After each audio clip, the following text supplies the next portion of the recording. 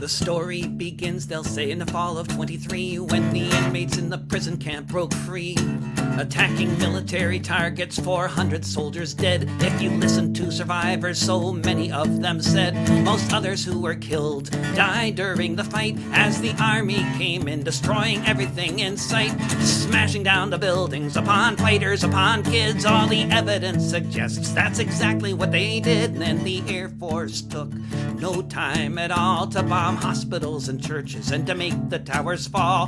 The Western media just repeats the lies, while every minute or so another child dies, buried beneath the rubble of homes and schools and playgrounds, crushed just seconds after hearing the deafening sound of bombs exploding everywhere underneath the rock slide. Around the world, people shouting, "Stop the genocide!" At least 10,000 killed in just the first 4 weeks. They killed 5,000 children to bomb the men they seek. But what's happened up to this point will pale in compare with the gravity of what I'm about to share. With more than 1 million children, it seems impossible to think the IDF wants no one to have anything to drink.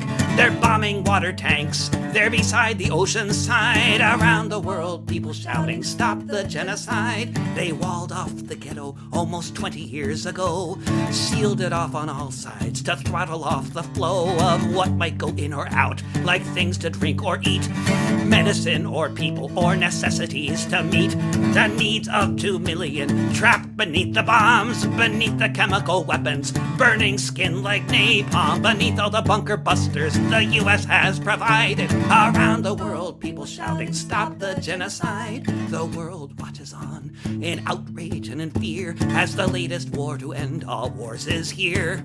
Like the most deadly game of chess, the U.S. Navy in the harbor, as if to dare anyone to try to stop the slaughter, as the facts on the ground are more dire by the second. If we look into the future, how will this be reckoned? We can ask each other in the streets, marching side by side. Around the world, people shouting, "Stop the genocide!"